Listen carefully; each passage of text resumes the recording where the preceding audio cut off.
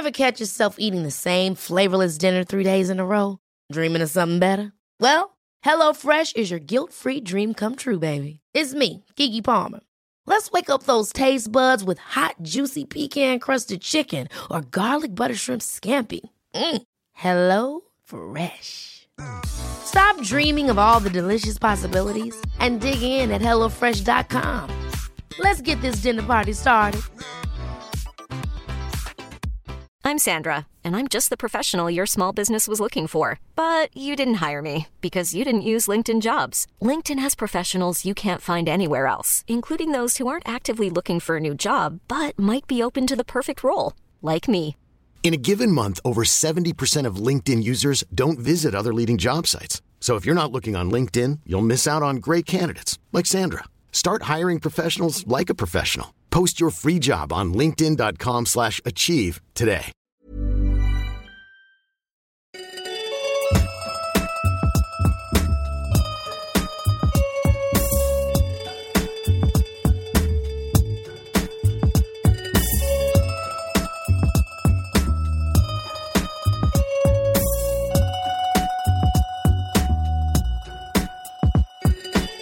Hello and welcome to Cajun Presents Coppola Connection, brought to you by the Breadcrumbs Collective and hosted by me, Petros Patsilivas. This is episode 24, and it's a very special one because we're talking about The Outsiders, Francis Ford Coppola's 1983 adaptation of the S.E. Hinton novel of the same name. And I have a perfect guest for this one, somebody who's written not just one, but two books all about 1980s movies. And those books are Fast Times and Excellent Adventures and The Ultimate History of the 80s Teen Movie.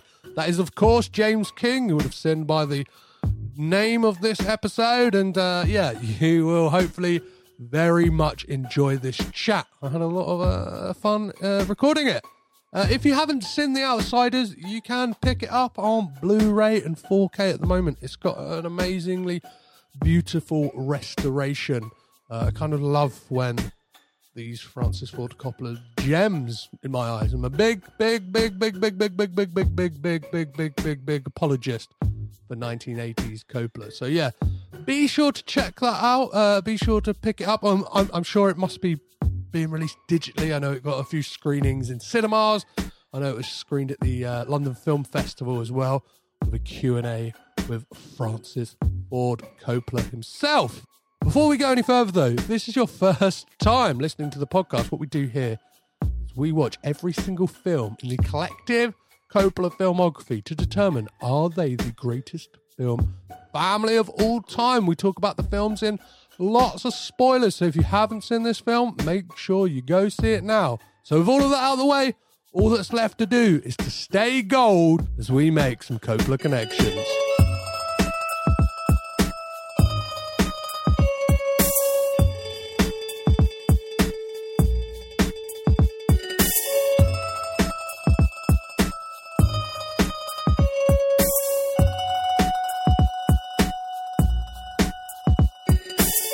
A little disclaimer, this episode there is some technical issues regarding sound. James had to change his microphone halfway through, so if the quality changes, that is why. But still a good episode. You won't notice it. Literally, it'll be 2 minutes of kind of audio changes, and you'll be like, you know what, this conversation's so great, I'm just going to enjoy it. Despite the technical difficulties, I've tried my best to make it sound just as good, and the conversation's still great, okay? Enjoy! This week, we head back to 1983 as Francis Ford Coppola transposes us back to the US in 1960s Oklahoma to meet a group of greasers who were born on the wrong side of the tracks. We're focusing, of course, on Francis's adaptation of S.E. Hinton's novel, The Outsiders. To join me as we slick back our hair and sharpen our switchblades to dissect this film is a man who is quoted on the cover of Nicolas Cage's Knowing, saying, awesome. Of course, it's journalist, presenter, writer, and podcaster James King. James, are you staying gold? I'm staying awesome. To quote, that, with each year, as each year goes by, obviously the movie Knowing becomes more and more forgotten, and crops up even in even fewer charity shops on DVD. But there is always someone, and it's often you, who will bring up that quote and say, "Really, James, you thought the film Knowing, starring Nicolas Cage, was awesome?" To which I'm sure I've explained it to you before about the full review and blah blah blah. But yeah, I dream of the day when actually it has completely been forgotten. Oh, I'm sorry, James, for bringing it up. Obviously, being on here, it will just get a little sort of uptick in interest again, a little bump, yeah. But one day there will be no more DVDs of the film Knowing in any charity shops anywhere, and finally I can sleep at night. I recently picked it up on Blu-ray, and that was like it just like really jumped out at me because I'd like definitely knew it was taken out of context. I'm always suspicious when something is one word. I'm sure it was like in context was some of these effects are pretty awesome, and then it's like right. Yeah. Let's just take awesome. That's what we're going. That's what we're running with. The PR department are like, we need to find. We got some lemons. Let's make some lemonade. Yeah. Here. Now I should point out that I'm pretty sure that in a situation like that I would have been asked. I don't remember being asked, but I'm not going to point the finger at anybody because I could be to blame here. There may have been an email, however many years ago this was, saying, "Are you okay for us to use the word awesome on the front of the poster?" And maybe I said yes. I don't honestly remember, but I know that I was ridiculed. Oh, I'm sorry for quite a long time. you know. But I understand that because I don't think the film is awesome. So if you're ever in a charity shop and you see it for 50 pence, and you think, "Oh wow, well it says awesome on the front. Maybe I'll give this a go." Don't be swayed by that. Just remember, it was a mistake.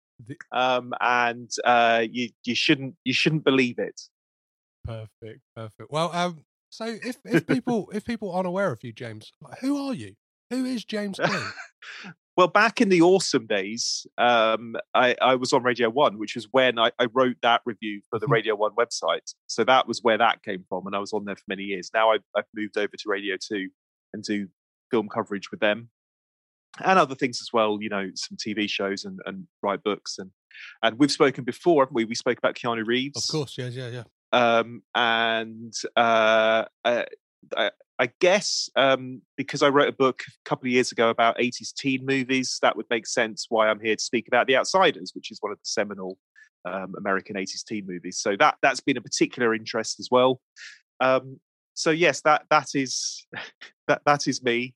And look, I'll just get them out now. Some of the other embarrassing DVD quotes that you may see in charity shops. How to Lose a Guy in 10 Days. I'm on the cover of that one. And Good Luck Chuck, starring Jessica Alba. I'm on that one.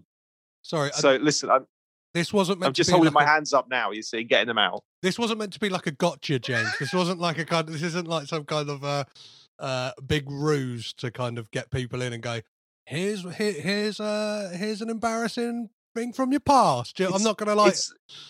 It's like a confessional. Maybe because we're talking Coppolas, I'm getting very sort of Italian Catholic about it. But it's like a confessional. I'm just saying, I know I have sinned, Petros, but I'm admitting to it, and I'll go and grab my rosary and ask for forgiveness. Perfect. Well, I like to always start these conversations off by asking about your Coppola credentials and how you became aware of them, not just as a single member, even though there may be an entry point, but as this kind of spider's web of a dynasty that they are.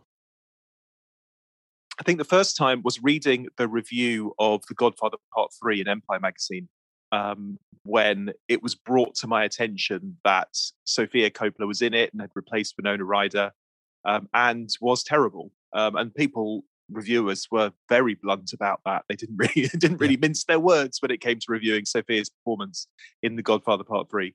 And that's when I realised, okay, so obviously I'd heard of Coppola. It's not like I'd seen all of his films, but I knew who he was, Francis Ford Coppola. And I thought, okay, so there's another one. So there is a family there. And at that point, although Sofia has said more recently she never wanted to be an actor, but at that point it looked as if, she would be an actor to watch, perhaps for all the wrong reasons. Well, we'll talk about the fact that she's got a very small part in this as well. It's very much a family business, the Coppolas. It's and it's that weird thing, and it's something we get into on this podcast a lot, is that debate of whether it is like nepotism or just kind of like, this is what I do, come and be a part of it. Do you know what I mean? That very Italian thing of like, hey, if we're going to make wine, let's make it as a family. If we're going to have going to cook a meal, let's cook as a family. So like, where do you fall down on that when it comes to I think if it's clear, and this does happen with some families, if it's clear that one of the offspring, for example, is doing very well, but isn't actually very good at what they do, you would go, well, that's probably nepotism. They've only got that far, not through talent, but because of who they or their parents know. But the thing about a lot of the Coppolas is that actually I think they're really good at what they do. Yeah. And maybe Sophia got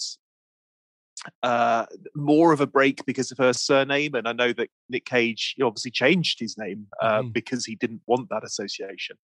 But maybe she got the Virgin Suicides made because, the people her dad knows, and a lot of the people that he's worked with were people in the crew of that movie. So you could argue that, but at the same time, if it had been terrible, she probably would have never made another movie. And that has happened with certain directors whose kids have gone into directing, and they're just not been very good. But Sophia, I think, has made and continues to make some really interesting films, and now is utterly a filmmaker in her own right. It's not the daughter of Francis Ford Coppola anymore. So nepotism, I mean, but I'm not a parent, but I also think, well, if you were a parent and you could help your child in some way, why wouldn't you do that? Exactly. Isn't that just caring for your kids? And we're looking at it as if just because they're really powerful as a family, they shouldn't do that. But like, we'd all do that, right? Wouldn't we just help out family members? That's what you do. Definitely. I think they're very much like, I don't know. I recently made a comparison online that there is some kind of not thematic links, but like there is some things that link the Coppolas to the Roys from Succession, just down to like names of them, the kind of there's a daughter who has a son who benefits from who has a partner who benefits from the family, like Sophia with Spike Jonze. Obviously, if it wasn't for Francis giving him the script for being John Malkovich, like maybe his career wouldn't have been what it is. Like, and you've got the wild card cousin in Nicolas Cage. Obviously, there's cousin Greg in Succession and stuff like that. And like, I like to think that the naming of Roman Roy is a kind of Jesse Armstrong saying to us, like the Coppolas are in there somewhere. I must have looked at all of these kind of behemoth kind of dynasty families to kind of draw. And listen, I mean, Brian Cox is obviously a lot more Celtic than Francis Ford Coppola, but that I can certainly see a bearded, kind of imposing, statuesque figure. I've never met Francis Ford Coppola. I think he's a genius, but I would be hugely intimidated. He has that air about him that perhaps some of his contemporaries don't have. That's not to do down Spielberg, but Spielberg feels like a kind of nerdy mate you'd go to the cinema with, whereas Coppola, has much more of a grandiosity about him, doesn't he? In a Brian Cox style out of Succession. So I like that. I see where you're going with that. Then the more I think about it, the more I think it's not just that I can see it. I think that must be true. I think you've actually hit on the truth there. Yeah, I have tweeted Jesse Armstrong, and I think it's a perfect. I want to kind of do an episode on, just because I really like Succession now. I really want to just really weed out all of those kind of comparisons, and I don't know. Yeah, and The Godfather, obviously, that trilogy is a family saga, isn't it? It's about the backbiting and the backstabbing and the politics within a family. So it would make sense that if you're going to do a TV miniseries about that, you would at least draw some things from The Godfather. Oh, of course. You look at the title sequence; it almost looks like a Godfather-esque, like imagery of like these kind of kids smoking cigars and all. all kind of dapper, and it looks like the kind of the family estate from the Corleones have. So yeah. Well, you haven't met Francis Ford Coppola, but have you met any of the Coppolas, James? Yeah, actually, when I was thinking about this earlier, there quite a few. So Sophia a few times, lovely, big fan of her work. She's, really smart, entertaining. So always good to meet her. Jason Schwartzman, when he was in the band Phantom Planet. Amazing. California, California. Theme tune to the OC. So, met him. He was fun. Obviously Cage, which is just, a joy. When I first met him and he answered questions, I genuinely thought he was doing an Elvis impersonation, because he was so like, "Oh, thank you very much. How are you doing?" And I thought, well, I know you love Elvis. We all know that. So perhaps you're just doing something. I'd interviewed Vin Diesel and he did it as Michael Caine once. So I thought perhaps this was just something that Nick Cage was doing. Then, of course, I realized that is him. Mm-hmm. He is very much not the crazy Nick Cage that, we know from a lot of films. He is very much the introverted Nick Cage. But that's fine.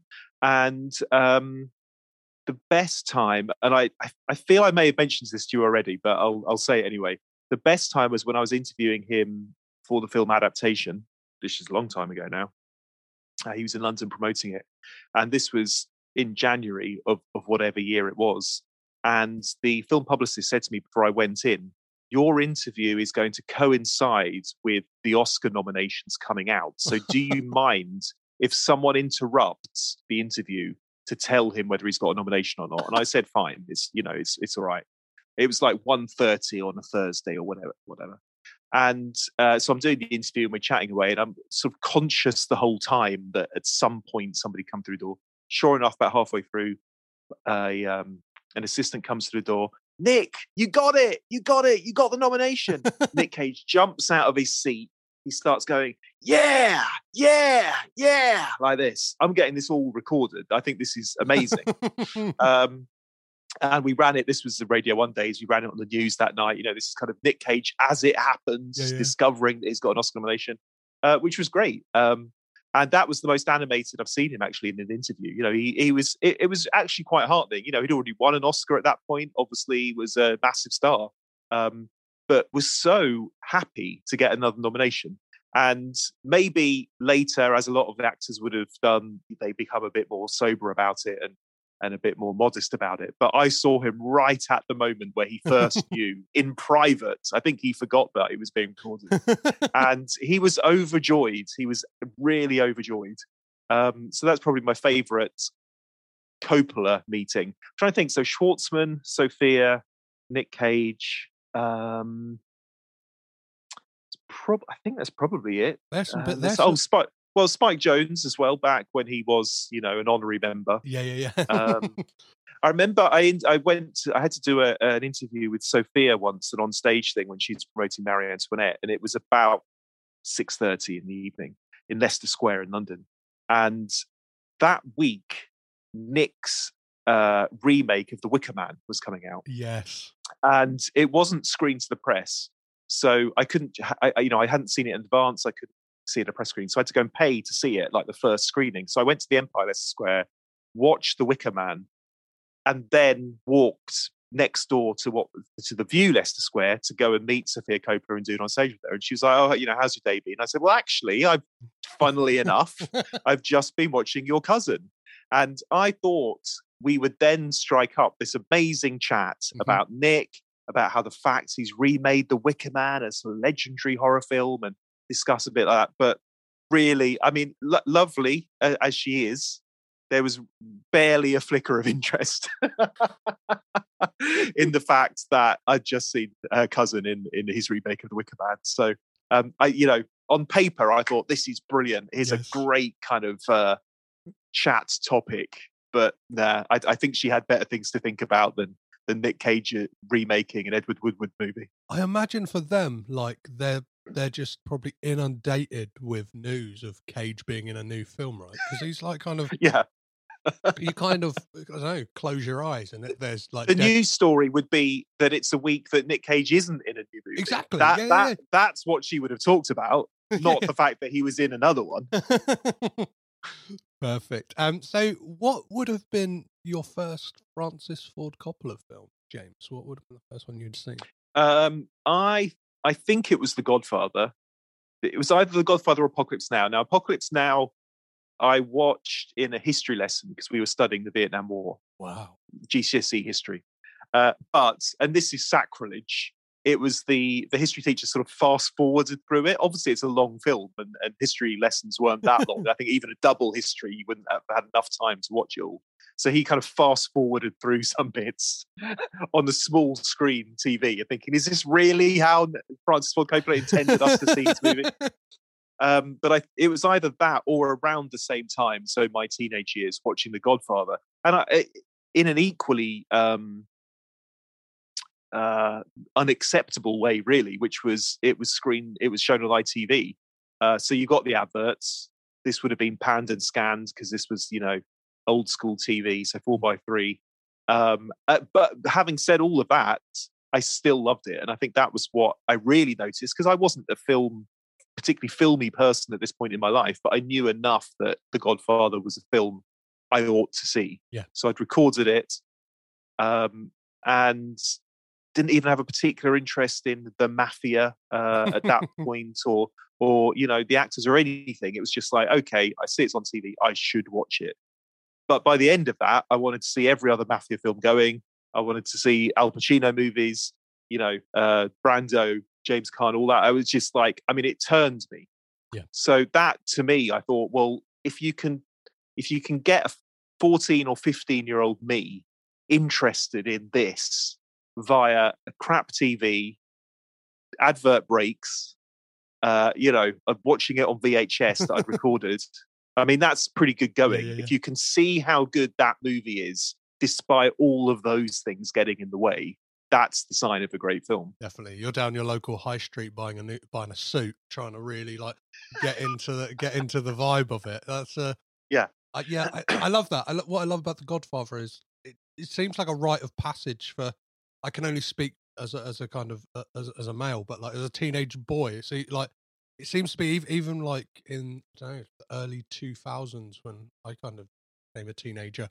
It was this thing of got to see The Godfather, even though none of us really understood.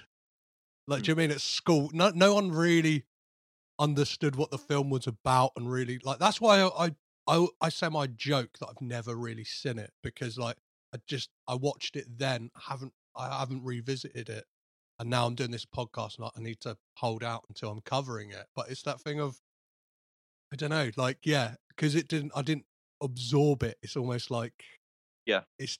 Oh yeah, I wouldn't that first time I watched it. Did I watch it? Well, I did, but is it? It's not like watching it on the big screen, which I don't think I ever have, actually. Mm-hmm. So there are still new experiences to be had for me, and it sounds like for you as well, with The Godfather. I still have yet to watch it for the first time on a big screen, which is an exciting prospect.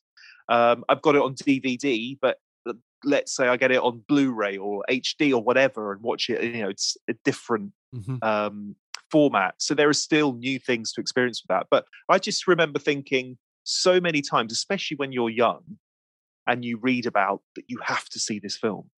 Often it can be a bit heavy going, and you think, listen, I'm 14, mate. I don't really need to watch this heavy going film yet. Maybe in 20 years' time I'll appreciate it, but not at this moment in my life. Whereas I watched The Godfather and it absolutely worked. And all the hype that I'd read about it lived up to that. And this was in the 90s. So this, I thought films from the 70s at that point were ancient. Yeah. What could a film from the 70s possibly say to me, a kid of the 90s? Yeah. But it totally delivered. Yeah. I always used to think that. And now, as a 30-year-old, I'm kind of that is my go-to decade. Do you know what I mean? I kind of love the scuzziness and the kind of, I don't know, the dour, the existentialness of the 70s is just really ticks my boxes. But then I don't know. I'm a massive apologist, 80s Coppola. Which is what we'll get into. So yeah, let's talk about The Outsiders, James.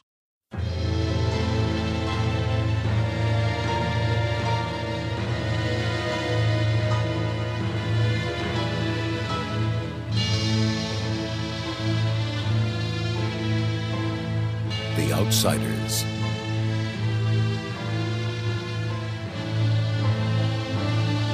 Ponyboy. Dallas. Johnny. Cherry.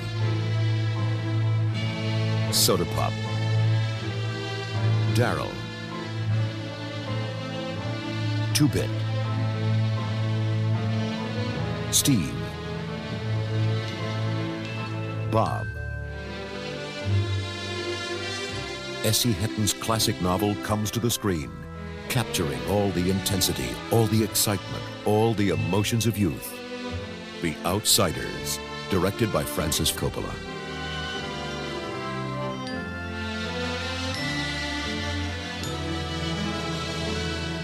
When did you first see this film?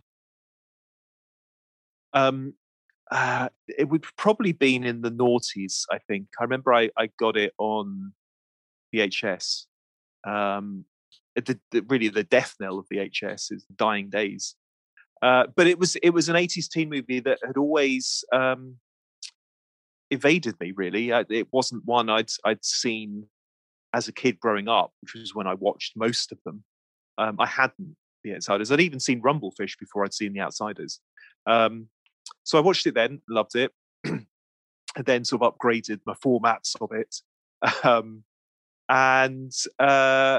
Then when I wrote a book about 80s teen movies, of course, it took up quite a lot. It took up a whole chapter, I think, because I think it's significant in many ways for that genre and for that decade. In a fairly obvious way, really. I think you only have to look at the cast list and who they became, their careers, whether their careers were glittering or whether their careers sort of faltered after a few years. Yeah. That's a hardcore group of 7 actors in that film. Well, 8 if you want to include Diane Lane, who I think is brilliant, but obviously not in the film that much. They were the guys. Yeah. And it is, I think, the best gathering of those who would be known as the Brat Pack before St. Elmo's Fire, before The Breakfast Club. This is the one where they came together, all of them, for the first time, and sort of set the tone. Even though this was a 60s movie and the Brat Pack is such an 80s phenomenon, they still had they had this kind of 80s energy about them, a brattishness about them. They were rebellious, sexy. I think in my book I described them almost like a boy band. It was amazing. If you had that poster, it's kind of like, right, it's like looking at a poster of One Direction or Take That or whoever. It's a boy band. Yeah, just these good-looking young guys. And if you're a girl or a young guy looking at them, you're going to go, okay, well, that's my favorite. You'd have your own favorite. Is it Rob Lowe? Is it Matt Dillon? Is it Tommy Howell? So that was a real moment in 80s teen movie history. When they were delivered to us as, right, these are your new pin-ups. These are the guys you're going to be following for the next few years. What I love about that poster that you mentioned is the fact that it's a mistake. Like that, it's a kind of like they were just having a laugh. Like I think Ralph Macchio had done something like dumb or something.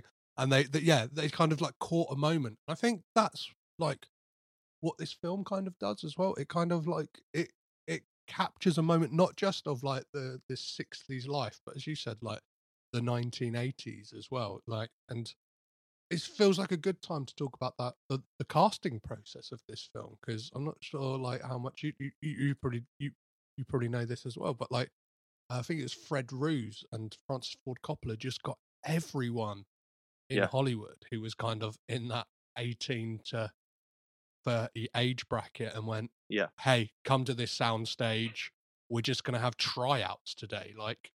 Then Francis Ford Coppola's there going, hey, Scott Baio, your pony boy in this one. Do you know what I mean? Like, yeah, Emilio, yeah, you're gonna be 2-bit, or just mix and matching. And a lot of them have said like it was just one of the most grueling experiences of their kind of acting careers, kind of having Francis Ford Coppola as they walked in playing opera music, like, and then he's kind of, I think this is the first time they'd ever seen like a 16mm camera, because he's kind of just filming everything, and he's kind of, I don't know, the way he worked was fascinating to all of them. Yeah, it was a workshop, really, wasn't it? Yeah. Where it's right, okay, kids, let's see what you can do. Let's try this. Improvising. So that's a great recipe for creativity and a great recipe for good performances. And they looked up to him so much. Who wouldn't? If you're at that point, you're 15 or 16 and you want to make it in the movies. I mean, one of the key things I found when I was writing this book was how much those actors, because of their age, they all wanted to be working with Coppola, Scorsese, De Palma, that those directors who had come up through the 70s. So all of a sudden they get the chance to work with the guy who made The Godfather and Apocalypse Now, and you're 16, 17 years old. Like, this is what I've dreamed of.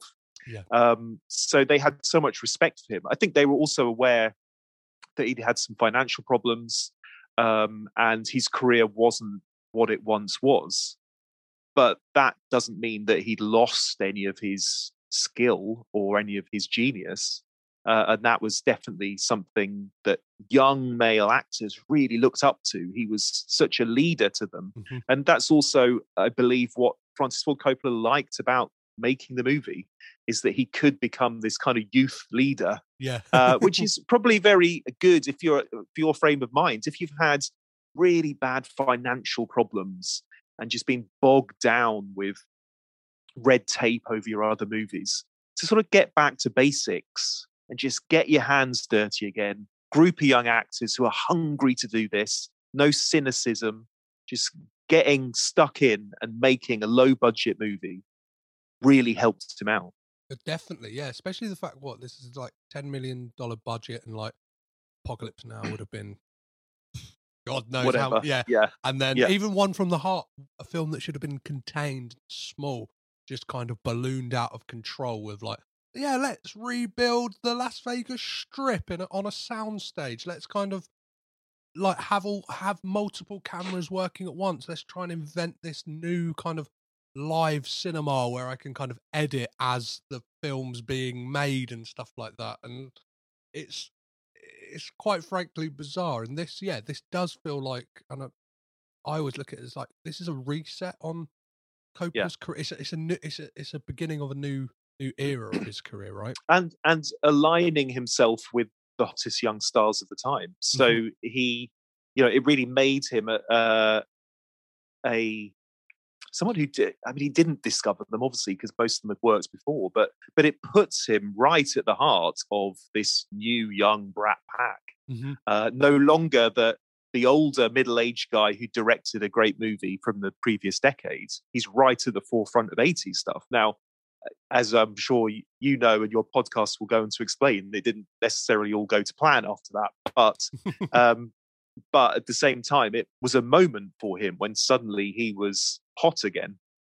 I did, I spoke to an executive who greenlit The Outsiders, I think, and he said, look, yes, it was low budget for Francis Ford Coppola, but at the same time, we were all shitting ourselves that it was going to go horribly wrong because he had form on that. And we were all concerned that he would burn down Tulsa. I think there was quite a bad fire actually on set, because there's obviously a scene with a fire. But, there were concerns that things would happen, things would go wrong, the budget would go crazy. So I don't think it was even a small scale film for him. I don't think it was hugely easy for Coppola to get the project off the ground. But he did it, and he proved himself, and it made money, and it was a hit film. And of course, that then allowed him to make Rumblefish in a much more experimental style. Yeah, definitely. Two films that very much play as like a perfect. Well, yeah, they're like a perfect two-piece, right? Like Rumblefish. I don't know. it's special, that film. I've Yeah. got a special I've got a special place in my heart for the Outsiders. It's one of the only films I have a tattoo that references a film. Oh wow! Yeah. I get. I mean, it's it's autumn now, so you're fairly well clothed. Yeah. But is it available for me to see it at this point or not? It's on my legs, so it's quite hard. But I've got Stay Gold written across like the fronts of my like ankles. So like if I'm wearing like flip flops or you've got Stay on one ankle and Gold on the other. Yeah, but on the front. So like obviously like that's going to hurt as well, isn't it? Oh yeah, it did. But that's the passion for Coppola. Yeah, right? And I got this kind of tells the listeners about my kind of affinity for this film. I got that tattoo when I was like 19 years old because this is a film that really there's something about it, and I'm sure we'll get into it, but really spoke to me as to like the messaging and that kind of idea of it's a film that is just wall to wall pretty much, apart from Diane Lane and a few other female characters who don't really get a lot of screen time. It's just boys trying to make their way in the world, right? Kind of figure it all out. Yeah. It really the main thing I remember feeling when I first saw it was just how miserable their lives were. That's not to say they were miserable, because they just sort of did what they could to stay gold, to stay happy. But they had tough lives, these characters. They really had nothing. They were broke. They were from broken homes, didn't always have families, didn't have any money. They were really rough times for these characters. And I think that really opened my eyes to just how, even though it wasn't set in the UK and it was set in the 60s, it certainly wasn't like contemporary Britain. But it did really open my eyes to poverty. Yeah. Because and it's not what the point of the film is about. It's not necessarily at the forefront of the movie, but you can see it there in terms of how they live, where they live, the kind of jobs that a couple of them have. They are hard up and they live in a tough area, and their lives are really tough. And some of these characters are 15, 16 years old, and they have to behave as if they're adults because there aren't adults in their life to do that. So there's a lot of responsibility on their shoulders. And certainly that Ralph Macchio and C. Thomas Howell look so young in it. Oh, I mean, that's because they were young, but they are insanely young to have that kind of pressure put on them and to have to live in that way. And the older I get watching it, you just think these are children. I feel sorry for them. They're kids, and they have to deal with that. You could watch it if you're a teenager and think, well, they're kind of cool teens, and hey, we just get on with stuff. But as an adult, you just think, wow, poor kids having to deal with all that crap. Yeah, you can definitely see why this would have appealed to someone like Francis Ford Coppola. Kind of is at the heart of all of his films. Really, is a sense of family, and I know like that's a big thing that he is like all about. Obviously, we've discussed the that's why this podcast exists. Exactly, but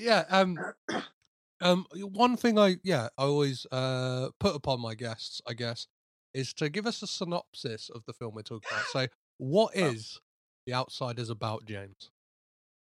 Well, The Outsiders is about a group of friends and family members who are known as greasers. So, rock and rollers, really, from that era with the greased hair and the leather jackets, and generally greasers were from lower class families. And they're a tight-knit group because they don't necessarily have the parents to help them out. Certainly the main three characters, their family, the Curtis family, the parents are both dead. So the older brother has to look after them. So it's about this group of greasers it's in Oklahoma, isn't it? Tulsa, Oklahoma. And their rivalry with a group who are known as the Socias. It's a bit of a mouthful. It's sort of SOC, isn't it? Hold on. So I'm just losing my battery power. Hopefully I'll be all right.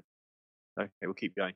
They're rivals with a gang called the Socias, SOCS, who are the preppies, really, the more middle-class ones in their chinos and their Letterman jackets and that kind of thing.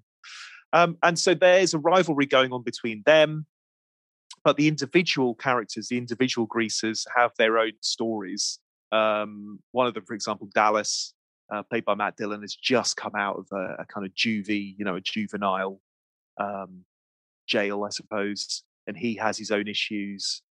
And then Soda Pop and Ponyboy and it's Daryl, isn't it? It's Patrick Swayze. Patrick Swayze. They're the three Curtis family members. They've got their own issues. They don't all get on with each other. There are others in there. Tom Cruise plays a character who's a mechanic. You've got Emilio Estevez in there, who's just sort of zips in and out of scenes. He's like hyperactive in it, brilliantly so. But just a maniac, really. Just this kind of maniacal side character. I suppose we've all got them in our like gangs of friends. The one who's just a complete lunatic, and that's him. He's sort of dropping in and out. So that's the setup. That's the gang, and the rivalry is at the heart of it. But there are deaths in there. There are tragedies in there that become an important part for Ponyboy, who is the lead character in his life, and it's framed by him writing his story as an assignment, really, for school, telling the story of how he got to where he is and what went wrong. I always see it as a tragedy. I think it's a really sad film, a beautiful film, but a sad film. So going back to that poster where they are all laughing because it's just a moment in the photography studio where they were just fucking about. It's not necessarily in tone with the film, because the film is sad. It's very moody and tragic.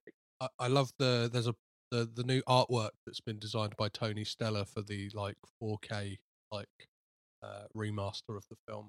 I think perfectly captures the tone of the film because it's kind of like one of those old style paintings where it's got that golden hour sun and like everyone looking a bit like it's kind of got Ralph Macchio looking like that. I don't know. He's got this just concern on his face from like moment one of the film, and you can't help but feel sorry for the character of Johnny, right? It's just like established early doors that things aren't good at home. He's sleeping on a vacant lot.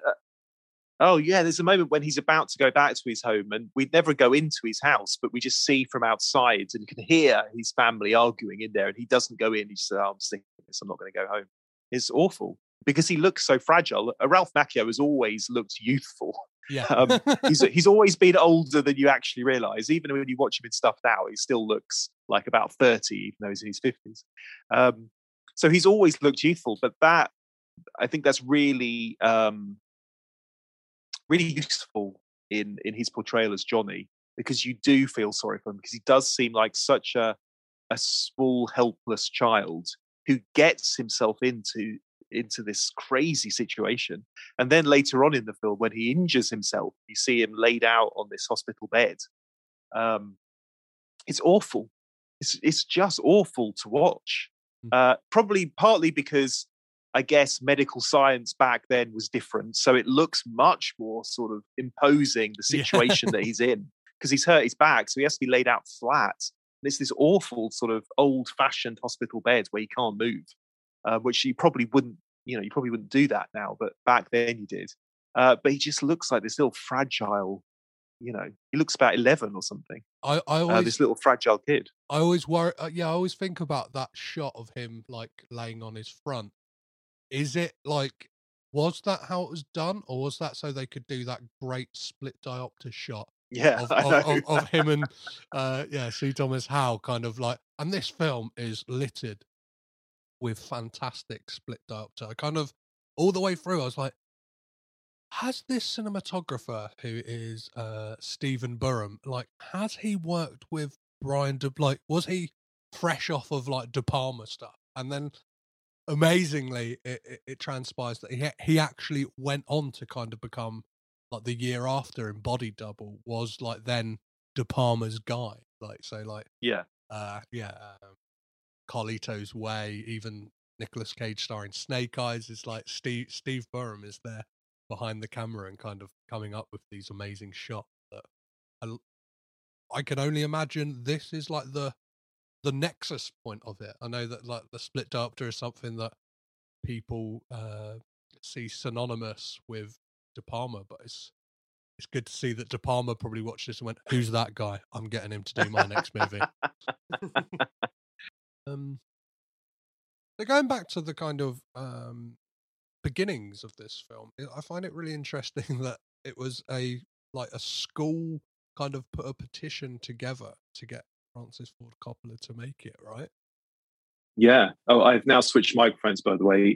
Coppola would be outraged at this sort of difference in sound quality, wouldn't he? If you're a perfectionist like him, he would go, well, this bit sounds completely different. I'm going to start the whole thing all over again at a cost of $50 million. But we're not going to do that. So you just have to put up with a slightly different microphone.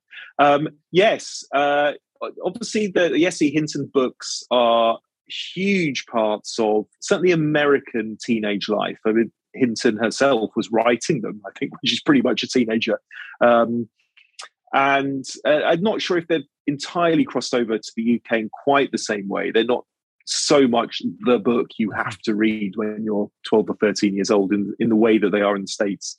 But they're hugely popular, really popular as library books, as school library books, as reading when you were in high school. And so, yeah, that's where the letter came from a high school that ended up, I think, with one of Coppola's partners, one of his production partners. It just ended up on a pile in his office somewhere, I think in New York.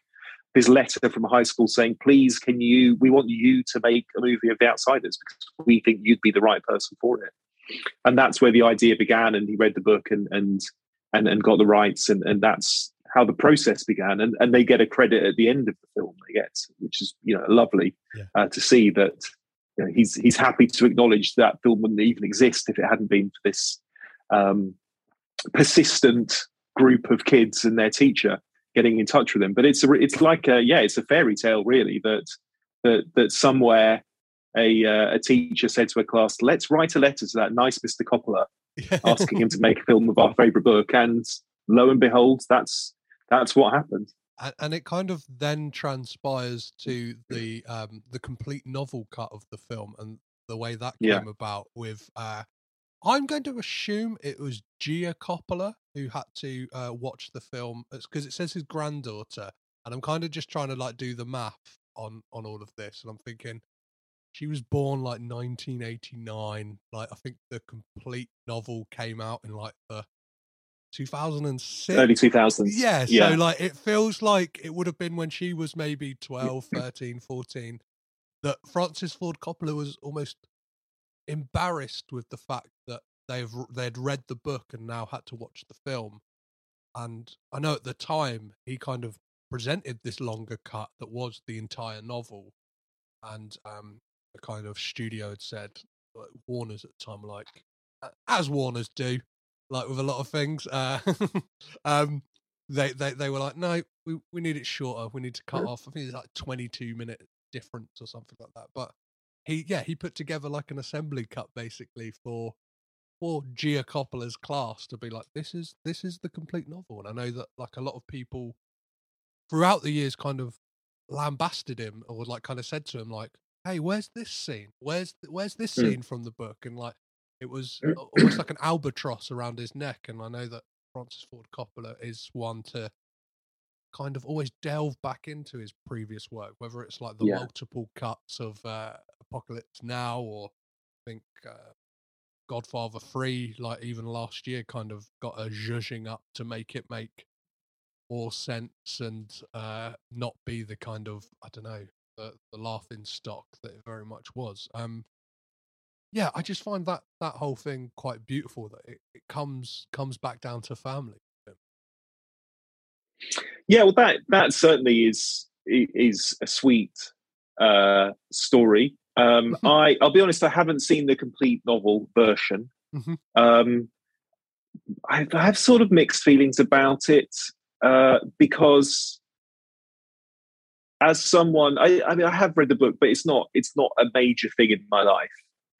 I know the film that came out originally in 1983. That's the version I've seen a few times, and that's the version I love. And I don't look at it and think, this is so bad they need to change it. Uh-huh. Or even if there are things in it that aren't all brilliant, I'm not passionate about them enough to think they should be changed. For every Blade Runner director's cut, which is better than the original version that came out of the cinema, there's also George Lucas redoing, A New Hope when he re-released it in the 90s with some added stuff. And you just think there's not really any point in this. Yeah. And I think The Outsiders is good enough, a great film, in fact, that it doesn't really need to be tweaked that much. Mm-hmm. And okay, it's not apparently exactly the same as the book, but then it's a film, so it doesn't have to be. Yeah, of course. It doesn't have to be.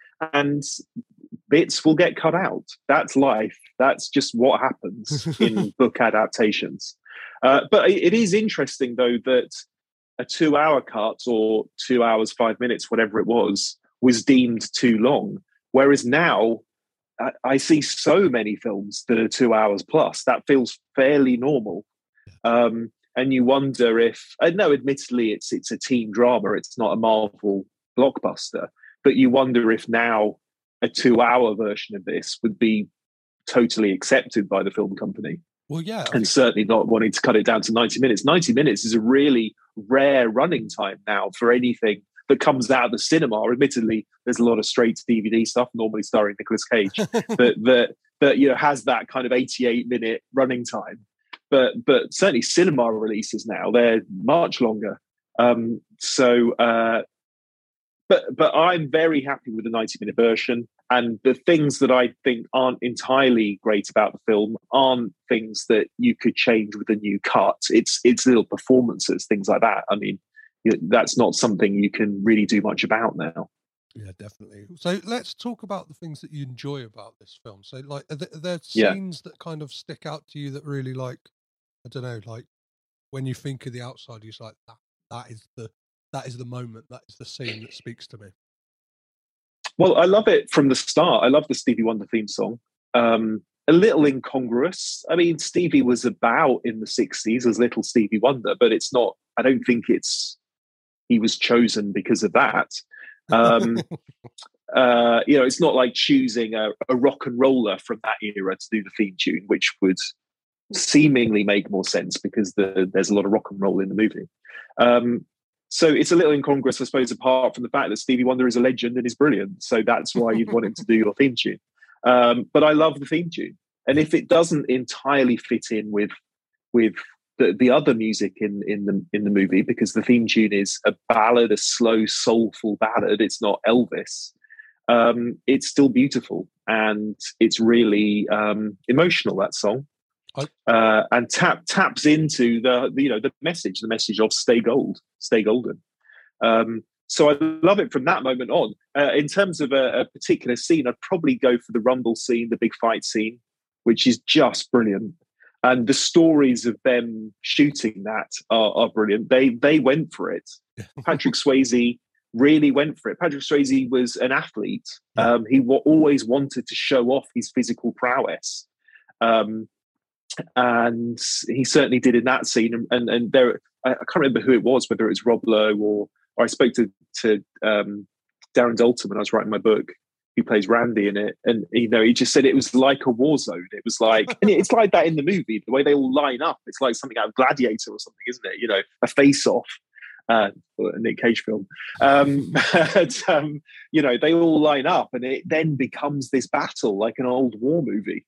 And it's brilliant. And it's raining to add to the drama. There's also a fire going on as well in the background. It's so dramatic, but you can really see, and I think this is one of the great things about the movie, the energy of the characters. And when you are a 14, 15, 16-year-old boy, you have all that pent-up energy and aggression. And they're not able necessarily to take it out at school or on the playing field or anything like that. So they do it in fights. And Estevez is so good at that. Tom Cruise is so good at that. They're so just like these little muscular bundles of aggression. And in that fight scene, everybody really goes for it. Yeah. Well, back to your point about the theme song. What I kind of love about that song is how it like brings you into this world, because it almost feels like a kind of fairy tale almost of this kind of, because it would have been 20 years removed from the time it's set already, so kind of has this like, I don't know, it almost acts as, like that sound you get in shows when it's like a flashback, like ooh, it has that, and it kind of like lulls you into this world that they've created. And it's always fascinating to me that Francis Ford Coppola didn't write the screenplay for this one. I think it's a career first at this point for him, not writing it, because it feels personal. I mean, Susie Hinton has talked about collaborating with him on the screenplay. Now, they don't get the screenplay credit, but I'm sure it's never quite as simple as the person who gets the credit is the only person who works on the screenplay. And I suspect that's the case here as well. But that fairy tale element is something I remember really striking me when I first saw it, that it does have 1960s juvenile delinquent movie feel about it, like a Rebel Without a Cause, or that was from the 50s, but a sort of James Dean rebel old school movie. It certainly has that feel, but then that fairy tale element to it, where things are just a little bit more beautiful than they are in the real world, a little bit more golden, in fact, than they are in the real world, a little bit more tender than they are in the real world. That element to it really struck me, because I don't think a teen film had really done that before, or particularly has since. Maybe Sofia Coppola's done it in The Virgin Suicides or something. It has a sort of similarly hazy feel about it.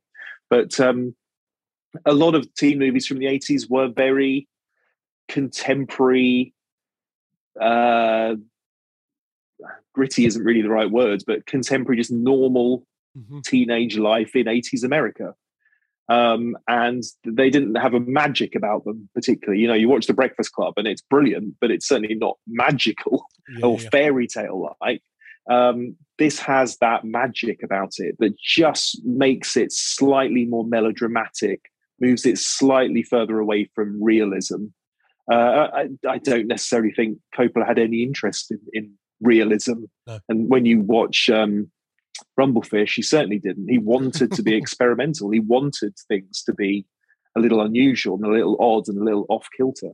Well, there's the unusual aspects of The Outsiders I really love. Like, there's that moment when, like, Johnny and Ponyboy have that confrontation with the Socs, where Johnny, like, eventually stabs one of them in the fountain. But we get this kind of effect that it's like this kind of blood, like, kind of comes across the screen. It's obviously like a kind of, must have been like a layer effect of the time. There's that, and there's when the church is on fire and there's like it's not real flames, like you just get this burst of flames, like clearly fake, in front of the screen. And it's something about those, like, really, like, say to me, like, this is a movie, this is a tale. This isn't like we're not trying to go, I don't know, for this element of realism to it. And I think it really, like, it sells the movie to me. There's something about that. It's those kind of touches that really make me invested in what's going on, and kind of, I don't know, the weird Dutch angles that are used in the film and stuff like that, and just the way it's shot. Like, I've never seen a sunset or sunrise like the one when Johnny and Ponyboy are kind of discussing, and you kind of get that is it the Robert Frost, like, poem that Ponyboy reads out? Like, I don't, that's something, what you get in like a Terrence Malick movie, like. The only thing that it reminds me of, and this definitely would have been up Coppola's street, I'm sure, as a renowned cinephile, is Rebel Without a Cause, the James Dean movie. Nick Ray directed it in the 50s, and that had, it's not the same film, but it has a melodrama about it, and has an artistry about it, and a sensitivity as well. Even though it's a cool guy at high school, it's very sensitive. It's very fragile, really, his performance. So I think there are definite nods to that. And in terms of what followed, it also reminds me a little bit because everything leads back to Nicolas Cage. We all know that. Some of the effects remind me a little bit of Wild at Heart, the David Lynch movie, which is so, I mean, that's a bonkers film and it's a completely over-the-top film. But there are over-the-top moments in The Outsiders where, like you said, it's deliberately fake. Mm-hmm. It's acknowledging that this is cinema. Coppola is a champion of cinema and filmmaking. Of course, he's going to acknowledge that what he's making is a fantasy. It's a story. And I think there are moments in both of those films, often involving fire, actually. I think it's there's fire scenes in both of those movies, but which say, this is heightened.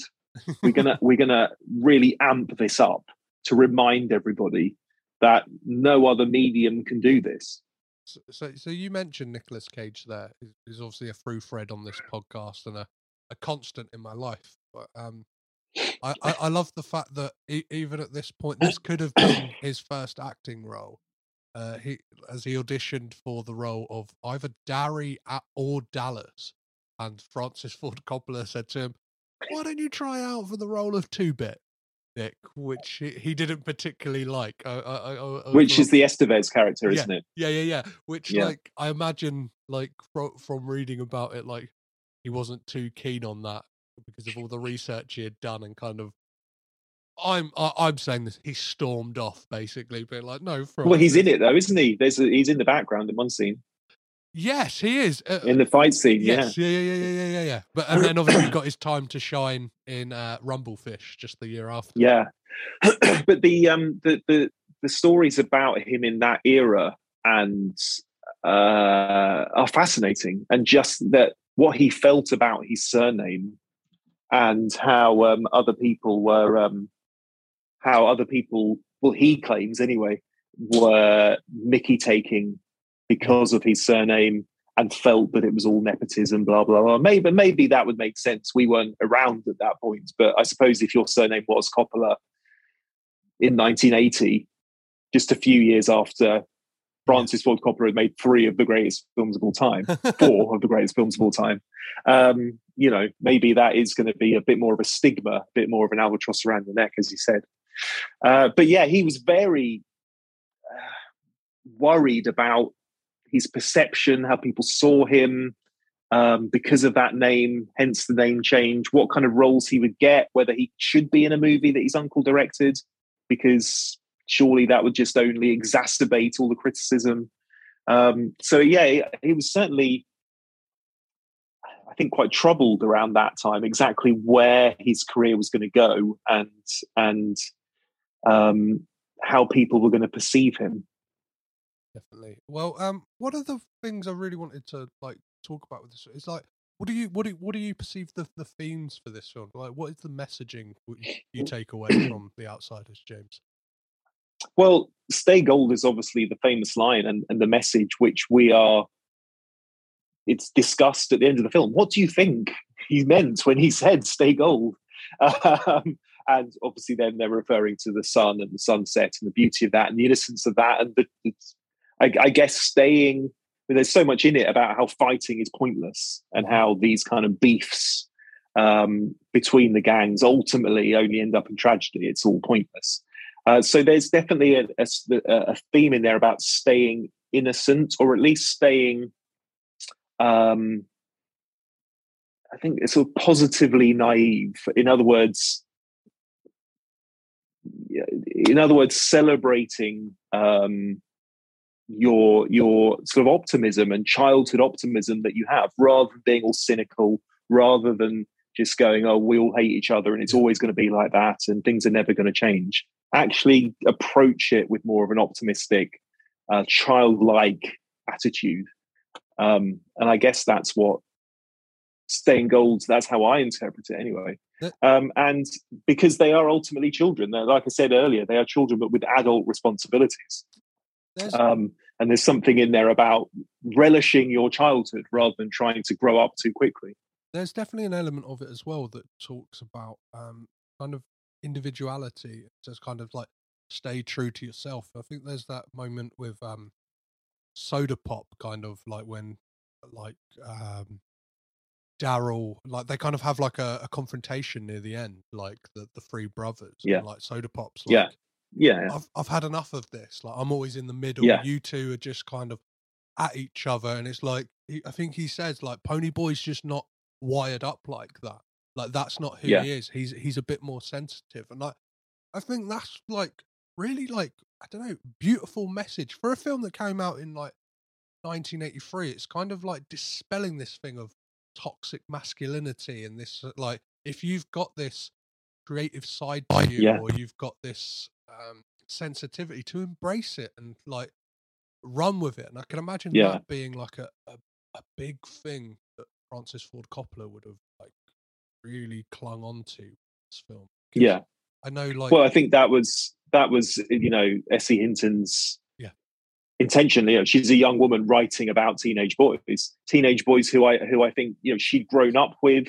She knew well the gangs of where she grew up and how they intimidated her, and so she wrote stories where they were three-dimensional characters who had other sides, who learned lessons, and where the lessons were often don't be such a dick, you know, don't be such a bloke about things. Embrace your sensitive side, embrace your feminine side.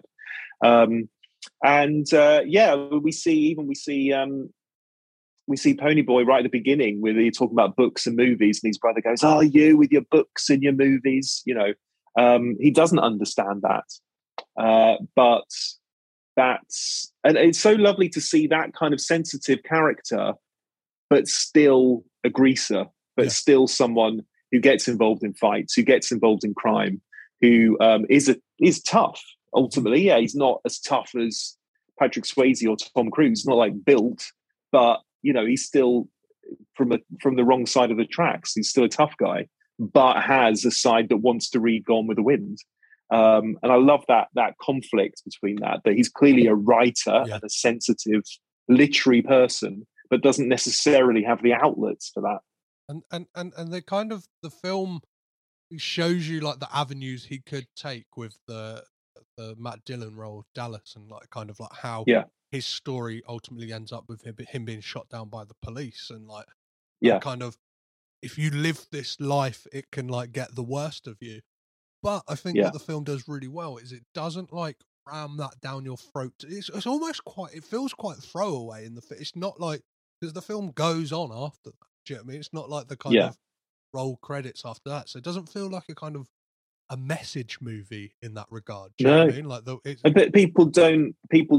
characters don't stand around saying things like that. If you don't do this, then you'll end up just like Dallas. You know, it's not explained. We can get that because we can read that into the film, but it's certainly not rammed down your throat, like you said. Matt Dillon is great in it, isn't he? I do. My problem when you talked about favourite things in the movie and recutting it and new versions, like I said, the things I have a problem with is it's more some of the performances, which no recut of the movie could really do anything with, I don't think. And in a way, it's understandable. A lot of these actors were very young and it was some of their first work, so they're not going to be fully formed. But part of the problem, I think, is that Matt Dillon is so good, I think he shows some of the other ones up. And Matt Dillon was kind of the star of the film at that point in terms of public profile. He was better known than a lot of the others, and maybe more experienced, and certainly arrived in that film with more hype. He was so hyped by the media and by the industry as the new James Dean, the new John Travolta, the new thing. But I can see why. When I was looking into all this stuff, a few years ago for the book, and watched for the first time a lot of old Matt Dillon films, really early roles that he was doing, late 70s, early 80s, I thought I could completely see what all the fuss was about. He was amazing at such a young age. And it definitely reminded me of Travolta, who was a little bit older when he did Saturday Night Fever and Grease, but there was still a swagger there, a confidence there that Matt Dillon totally has. And you see it in The Outsiders. And that's part of his character. Not all the other characters are as confident as him in the story. But also, I just think he makes it look easy. Whereas Thomas Howell is fine, but you can see he's making the effort. Yes. Whereas Dylan just saunters through. Rob Lowe, he is great, but he's trying really hard in this. I actually think Rob Lowe is better at comedy than drama. And Rob Lowe has said, in his autobiography, I think he sort of said, we were just all in awe of Matt Dillon, and of course he just made it look easy.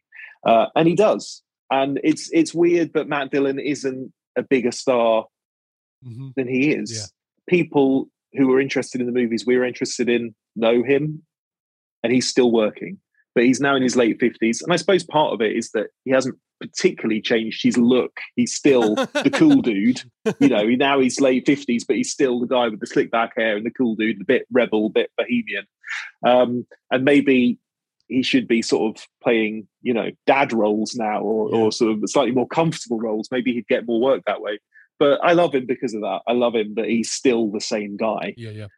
He's still really Dallas just 40 years later. Well, he almost had an unfair advantage on these guys, right? Because he had already starred in Tex, another S.E. Hinton adaptation. So kind of like always had a leg up of, he must have I'd imagine he would have read the books of S.E. Hinton to kind of get in role for that. So knew that world, and then and it shows how good his performance is. I know he says in a kind of later interview that he was bummed out when Francis Ford Coppola said, no, you go home, we're done with you. And he kind of rang his agent and said, that's it, I haven't got the role.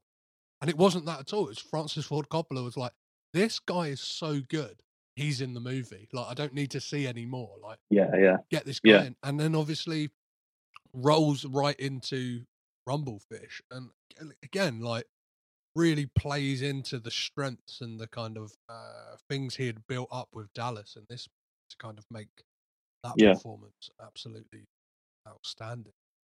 Those two films together is the kind of Matt Dillon chef's kiss. Well, you're not saying you, me, and Dupree should be in there as well? I've never seen it, so I can't pass judgment. Oh, okay. Okay. Well, I have seen it, and I will pass judgment. So, as we start to wrap things up, James, what do you think the legacy of this movie is? Obviously, it's not. We've talked about 80s teen films. Yeah. To me, it feels like it's not as talked about as much as the kind of pantheon of others. Why do you think that is? Well, I think the style that we've mentioned is not to everybody's taste because it has a slight artifice to it.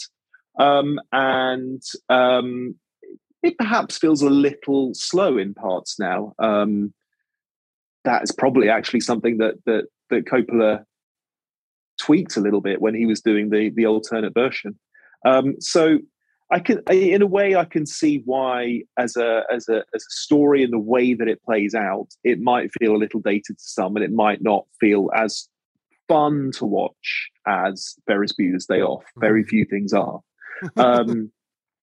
But I think the legacy is not so much about the 90-minute film and what goes on in it. The legacy is just what it represents, that coming together of this talent, putting them all on screen together. The poster, just seeing them all in a still all together as mates.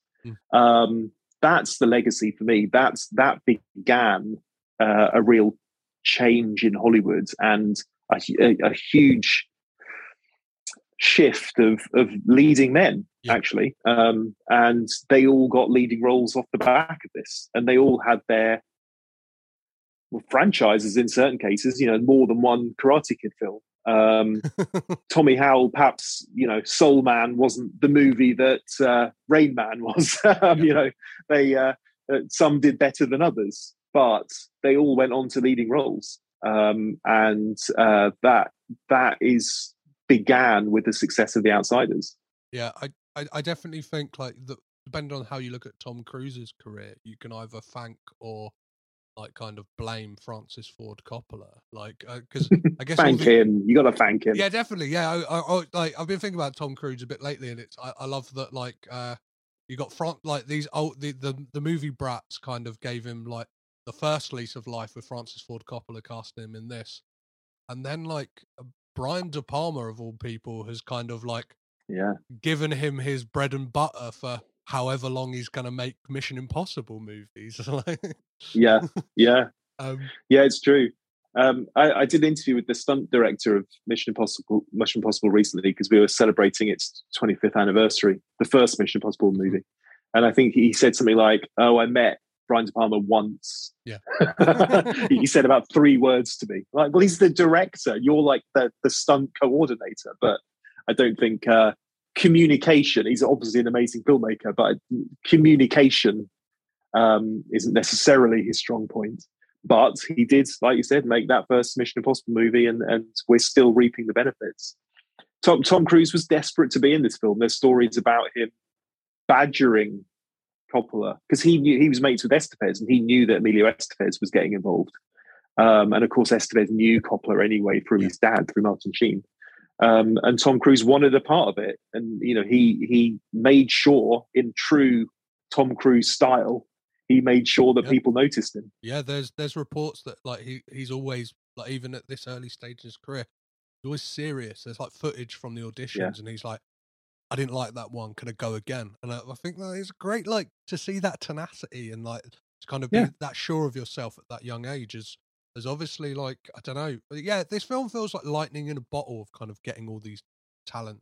Like, it's somewhat forgotten to like a mainstream audience somewhat, but like you can almost look at this as like a nexus point for a lot of people's careers. Like getting that Francis Ford Coppola stamp of approval would have definitely been like, casting agents should have been like, "Oh, I'm gonna have a look at that guy." Do you know what I mean? Like, kind of, they would have, like all these people. Yeah. Do we get Roadhouse without the Outsiders? Possibly not.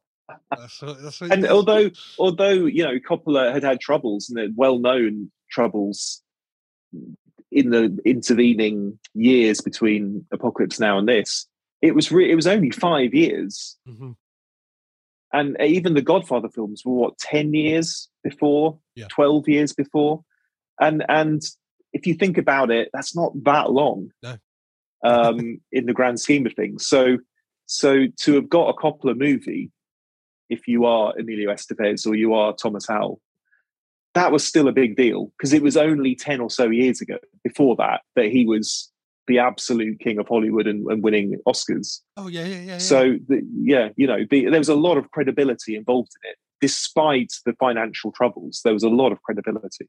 Yeah, well, it's something me and Boyd Hilton talked about, is that One from the Heart is feels like that tragedy of that film kind of flopping, and the closing of American Zoetrope Studios was like Francis Ford Coppola almost never recovered from that in some way, but like he definitely had some good stabs at it. Made, like, for my money, some still like fantastic films, and his, like, The Outsiders very much, and his kind of mission statement was to make an epic for teenagers, and like I think like, despite being somewhat lost to the sands of time, it definitely does that. Like, if I don't know, if you're curious about watching it, like, or I don't know, it feels like something, like, I don't know. I know I've got a young son, so I know, like, once he hits a certain, like, 12 years old, it kind of be like, hey, sit down, watch this film. It might be ancient by the time that comes, but like, it will definitely have messages that are resonant. Yeah. I think still. Oh, today. Yeah, the messages are there. If you want a message movie, a movie about adolescence and about being a teenage boy, doesn't matter that it's set in the 60s. They are universal messages that will always last. And the second thing is, if you are in any way serious about movie history, then it is an important film because of those young actors. And it was the tides changing in Hollywood. Definitely. Well, as we and there were some who weren't in that movie, but the big hitters were in there. Of course. Well, as we start to wrap this up and head out to the Rumble, James, I always like to close these out by looking at some Coppola connections. So, are there people who were in this film or worked on this film that have worked with the Coppolas elsewhere? Did you manage to find any? I forgot to look. Fred Roos has worked with Sophia. I mean, he's one of the producers on The Verge of Suicide. So there you go. There's one. Perfect. And there's better ones than that, but that's one off the top of my head. But yeah, I mean, we talked about trying to think of any of those actors that have worked with him again. I'm not sure if they have actually, have they? We have Matt Dillon, obviously, who's in Rumblefish. Diane Lane is in Rumblefish. Yeah. Diane Lane, of course, in Cotton Club and things like that, wasn't she? Yeah. Peggy Sue Got Married as well. No, not Peggy Sue Got Married. She's in Jack, and she's in Paris Can Wait, which is the first. There you go. The film that was directed by Eleanor Coppola from a few years ago. Yeah. And Nick Cage has been in some. Of course. Well, I'll rattle off a couple of others. And then, we'll rate this film in the way that we do over here. So, C. Thomas Howe is in The Amazing Spider-Man, which John Schwartzman was the DOP on. Emilio Estevez has an uncredited cameo in Never on a Tuesday alongside Nicolas Cage, who also has an uncredited cameo. Glenn Withrow is in Rumblefish, Cotton Club, and Peggy Sue Got Married. Michelle Myrink, who plays Marcy, Diane Lane's friend, so she is in Valley Girl the same year, which was Nicolas Cage's I love Valley Girl first on-screen role. So that's a great little kind of I didn't mention Rumblefish because I thought that was we just knew that because they're almost filmed at the same time or back to back. But yeah, of course, several of them did go on to feature in Rumblefish. And then Tom Waits, who of course, 2 years before had composed the music for One from the Heart, then cameoed in Rumblefish, The Cotton Club, plays Renfield in Bram Stoker's Dracula. And he's great in that. He's great in Dracula. And then narrated Twixt, which I think is the last Francis Ford Coppola film at this point, right? Oh, okay, right, yeah. They're old mates, aren't they? Tom Waits. Yeah, he's sort of his little lucky charm in his movies. Exactly, yeah. It feels like he's now like Martin McDonagh's like stolen him almost to be like a charm. He kind of crops up. I think, Tom Waits fascinates me. The fact that Licorice Pizza, comes out in January, and Tom Waits is in that, and I can't wait. He's somebody. I'm not massively au fait on his music, but I love to see him whenever he crops up on screen. Yeah, absolutely. So, as we like to score these films, obviously the Coppolas are synonymous with wine at this point. Everyone's got a wine. Sophia's got a wine. Gia's got a wine. Roman does not have a wine. I've met Roman. There's another one I've remembered. Amazing. Yeah. He was doing a talk in London about these music videos because, I mean, now we know him as a Wes Anderson collaborator, but he was making short films and music videos. This was probably in the noughties. And I did a little chat with him. He's lovely. I remember had an audience, and he did a video there was a song in the 90s called Tax Loss by Manson, which is a great song. And the video is, I think he shot it at one of the stations in London, like Liverpool Street or somewhere. And basically they just threw loads of fake notes, £10 notes everywhere, and just filmed the chaos. I always heard that was real. I always heard that was real because they were like, "What's the budget for the video? Let's get." They were real money. notes. Yeah, right. Okay. Well, there you go. Yeah, you remember it better than me. But I just remember talking about this music video with him when he came over to do this little sort of Q&A. So he was lovely, and he had great stories about being on the set of stuff. Going back to family, the family were always on sets with Francis, and he was a kid growing up in the Philippines whilst his dad was shooting Apocalypse Now. So he had all these great stories of just.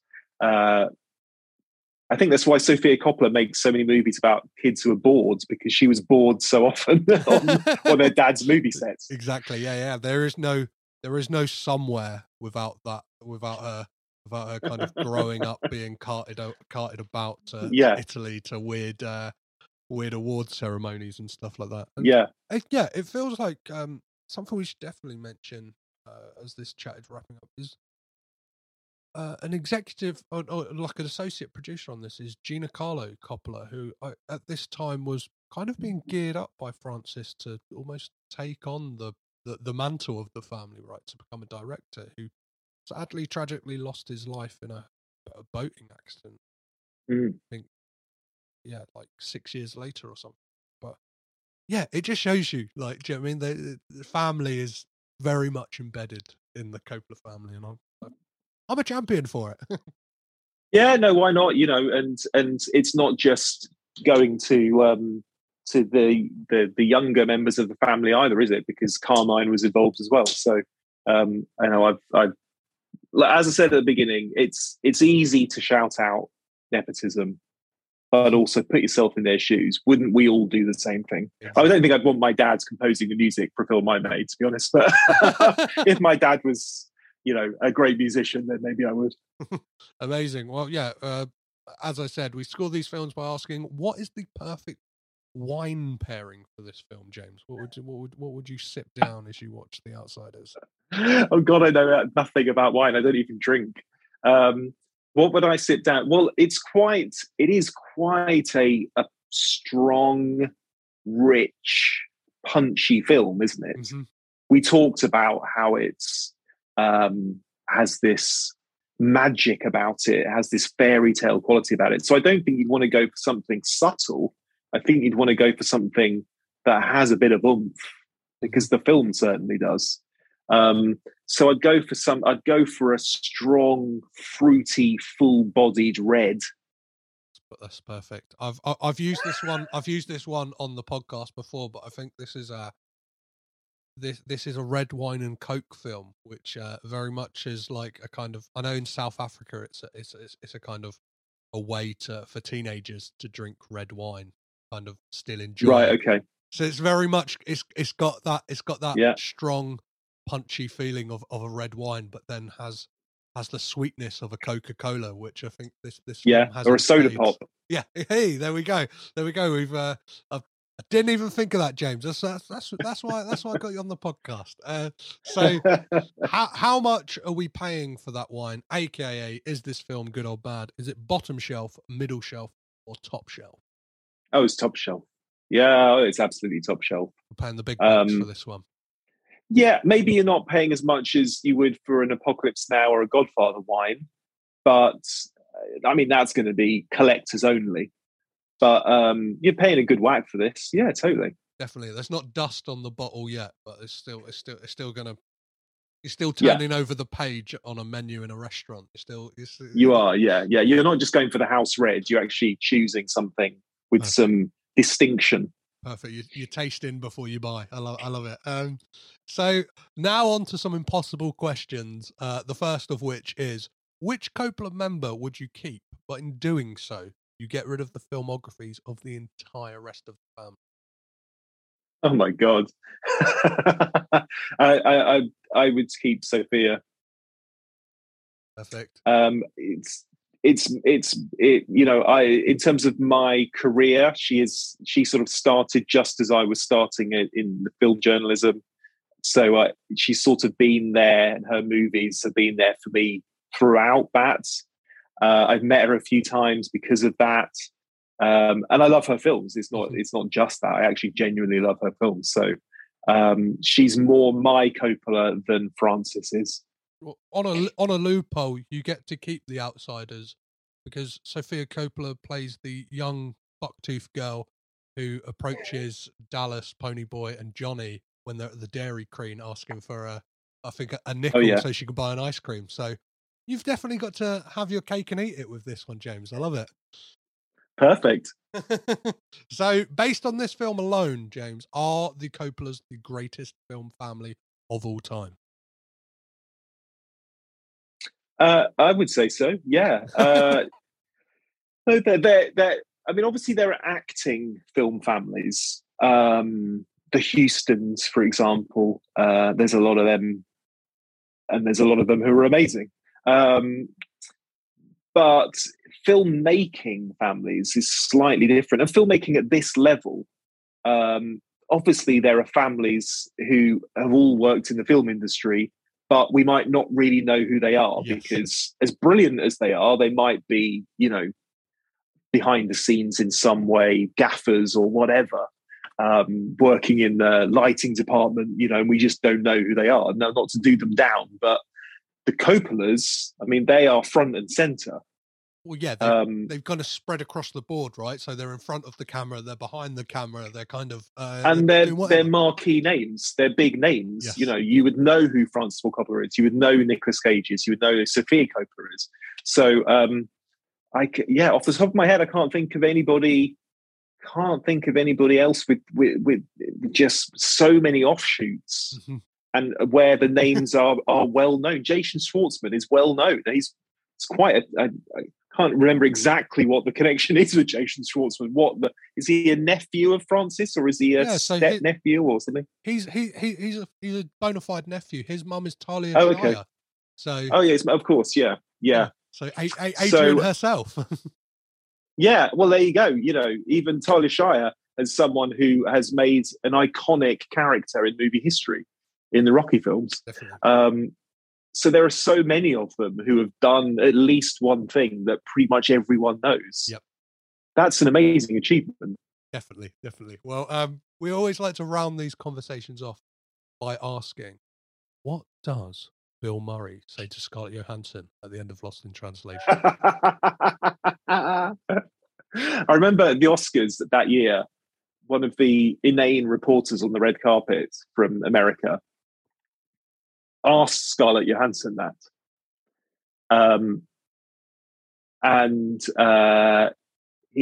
He said, Scarlett, before you go in, just tell me, what does Bill Murray whisper in your ear? Just whisper it in my ear now.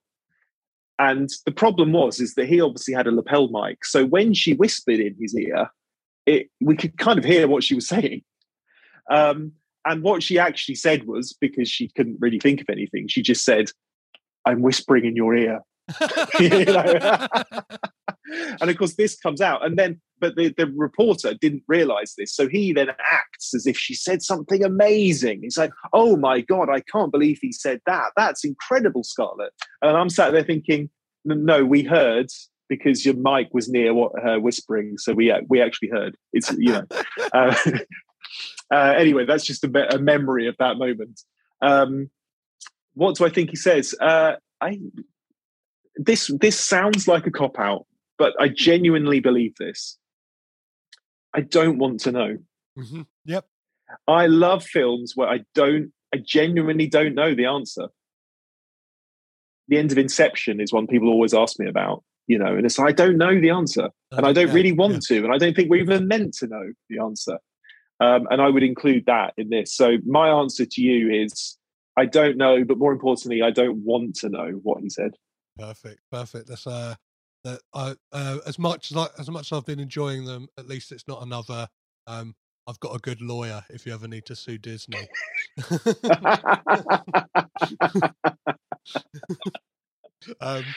Amazing, James. Well, where can people keep up to date with everything you're doing, whether it's obviously on the radio, books or whatever? Yeah, social media. It's James King Movies on Instagram and Twitter, so you can come and say hi there. Perfect. Well, thank you so much for coming and making some Coppola connections with me. A pleasure. Great to see you again.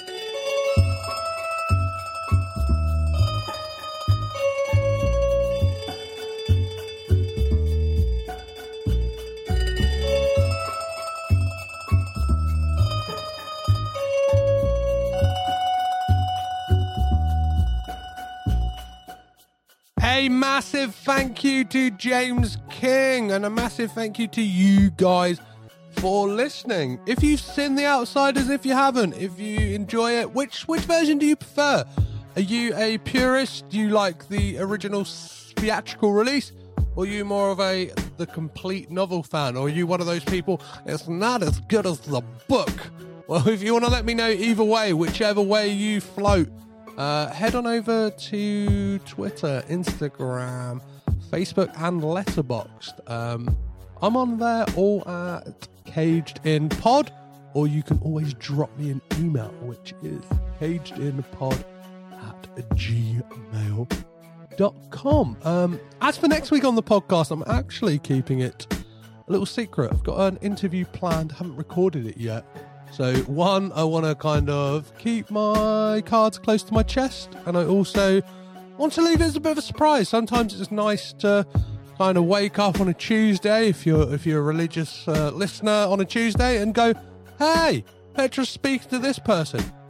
You may not know this person's name, but you're going to want to hear what they have to say, especially if you're a big fan of this film. A massive thank you as well for this one to the kind people at Studio Canal who sent me a screener of this new restoration of the film, which they really didn't have to do because, well, I requested it, but like I had pre-ordered that big old box set anyway, and yeah, as I kind of touched on in this episode, this film really means a lot to me. It really does, I think, help with that finding yourself and feeling okay with the kind of the feelings of feeling different, feeling like an outsider, and that's something I've very much had to cope with a lot of my life. Even when I feel like I'm fitting in, I don't feel like I'm fitting in, if that makes sense. Even when I'm kind of in the in crowd, I feel like I'm the one on the outside of the in crowd, or not that I've ever really been an in crowd kind of guy, but that is neither here nor there. I think you guys know exactly what I'm talking about. If you want to help out this podcast, you want to throw some money in the bucket, you can do. You can head on over to ko-fi.com. So that is ko-fi.com/cagedinpod. We can just buy me a little digital cup of coffee, £3. I think you can choose, really, how much you want to give me, whether you want to do a monthly thing. And yeah, that really helps me buy DVDs or kind of just keep the lights on with the hosting fees and all stuff like that. Or if you'd like to head on over to patreon.com/cagedinpod. For the little low price of £2.50 a month, you get access to the exclusive new series I have going over there, which is a monthly episode of a show I like to call Movie Brat Bros, which will be kicking off next Thursday with the first episode of the first season entitled De Palma-rama.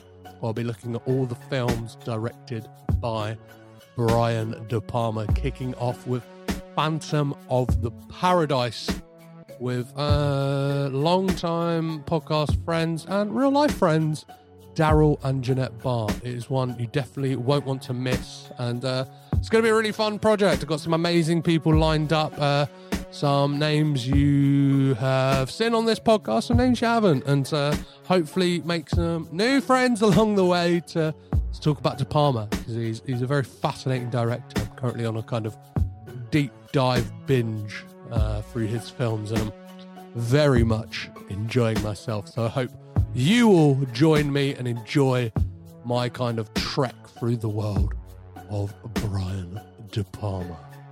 Obviously, if you don't want to give me your money, that is absolutely cool.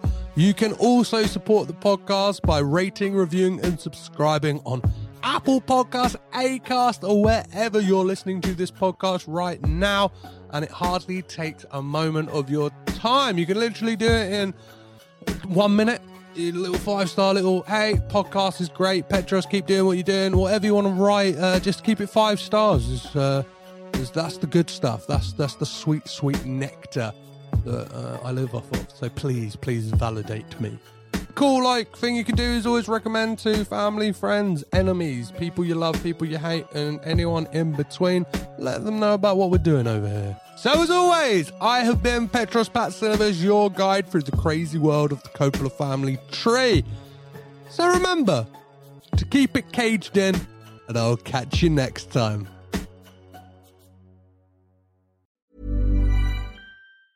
Even when we're on a budget, we still deserve nice things. Quince is a place to scoop up stunning high-end goods for 50 to 80% less than similar brands. They have buttery soft cashmere sweaters starting at $50, luxurious Italian leather bags, and so much more. Plus, Quince only works with factories that use safe, ethical, and responsible manufacturing. Get the high-end goods you'll love without the high price tag with Quince. Go to quince.com/style for free shipping and 365-day returns. Hold up. What was that? Boring. No flavor. That was as bad as those leftovers you ate all week. Keke Palmer here, and it's time to say hello to something fresh and guilt-free. HelloFresh. Jazz up dinner with pecan-crusted chicken or garlic butter shrimp scampi. Now that's music to my mouth. HelloFresh. Let's get this dinner party started. Discover all the delicious possibilities at HelloFresh.com. Even when we're on a budget, we still deserve nice things. Quince is a place to scoop up stunning high-end goods for 50 to 80% less than similar brands. They have buttery soft cashmere sweaters starting at $50, luxurious Italian leather bags, and so much more.